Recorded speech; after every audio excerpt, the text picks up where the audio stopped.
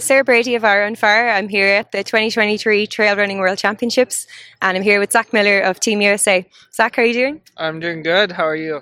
Good, good. So you've been here for a while. How long have you been here checking out the course? Yeah, I got here on the 30th of May, and I guess about a week or so now. Maybe a little more. Okay, great. And what do you think of this route? How do you think it compares to other World Championships events you've been at? Yeah, I'm pretty excited about this route. It's very top notch. Really, really awesome, proper mountain course. Just one of those routes that you're excited for race day because the course itself is so cool. It's probably the hardest course of a World Championships that I've seen so far.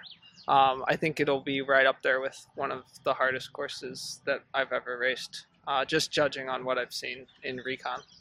Okay, interesting. And everyone is speculating because it's a new course, but how long do you think it's going to take the top runners to complete this course? Yeah, in recon, I gauge that it's roughly like a 5 mile per hour course.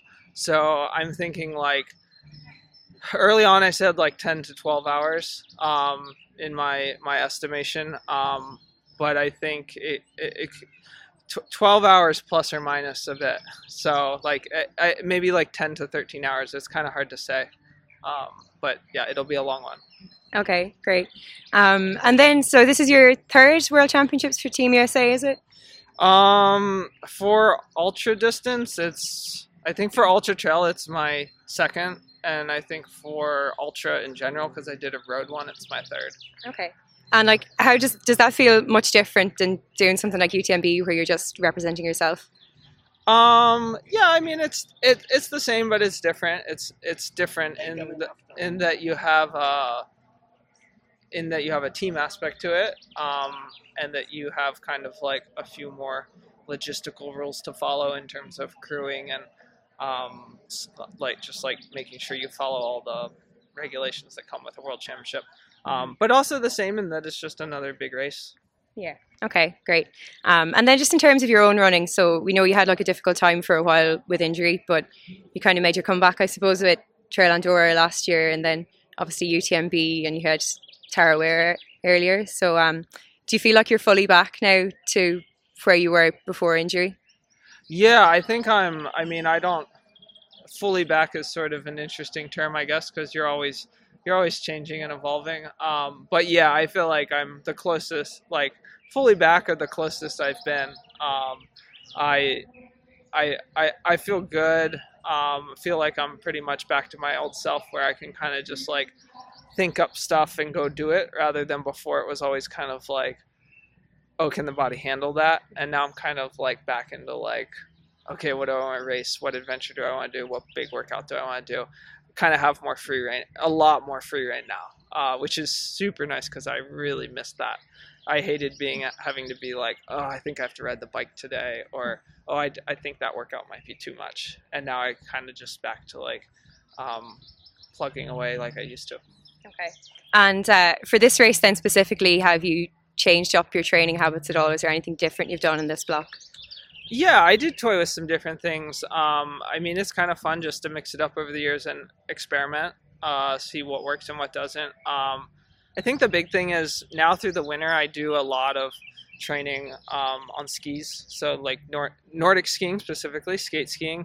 And then also I'm a split boarder, so doing a lot of like split boarding. Starting to learn, Max King has kind of been helping me learn a little bit of schema stuff. Which is basically like Max gives me a pair of skinny skis and then just throws me to the wolves and is like, okay, go try.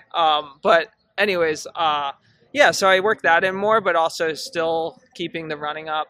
And then in the summer, like mixing in some gravel cycling as well.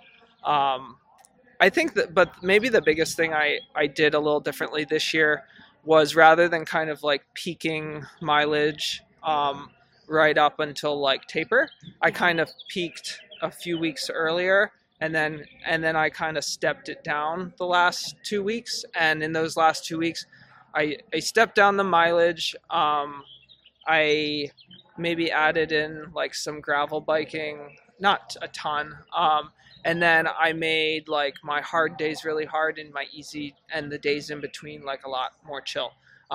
So I got a lot of my mileage and a lot of my vert in like 2 days of the week, and then the rest of the days were more mellow. So yeah, I just kind of like experiment with that. Like basically, you're getting closer to race, you're trying to get more race specific. So I made the hard days like harder and more race specific, and the days in between, I let them be a bit more chill. So that was a big change this time. Okay, that sounds good. It sounds like you're mixing it up and keeping it fun as well. Yeah.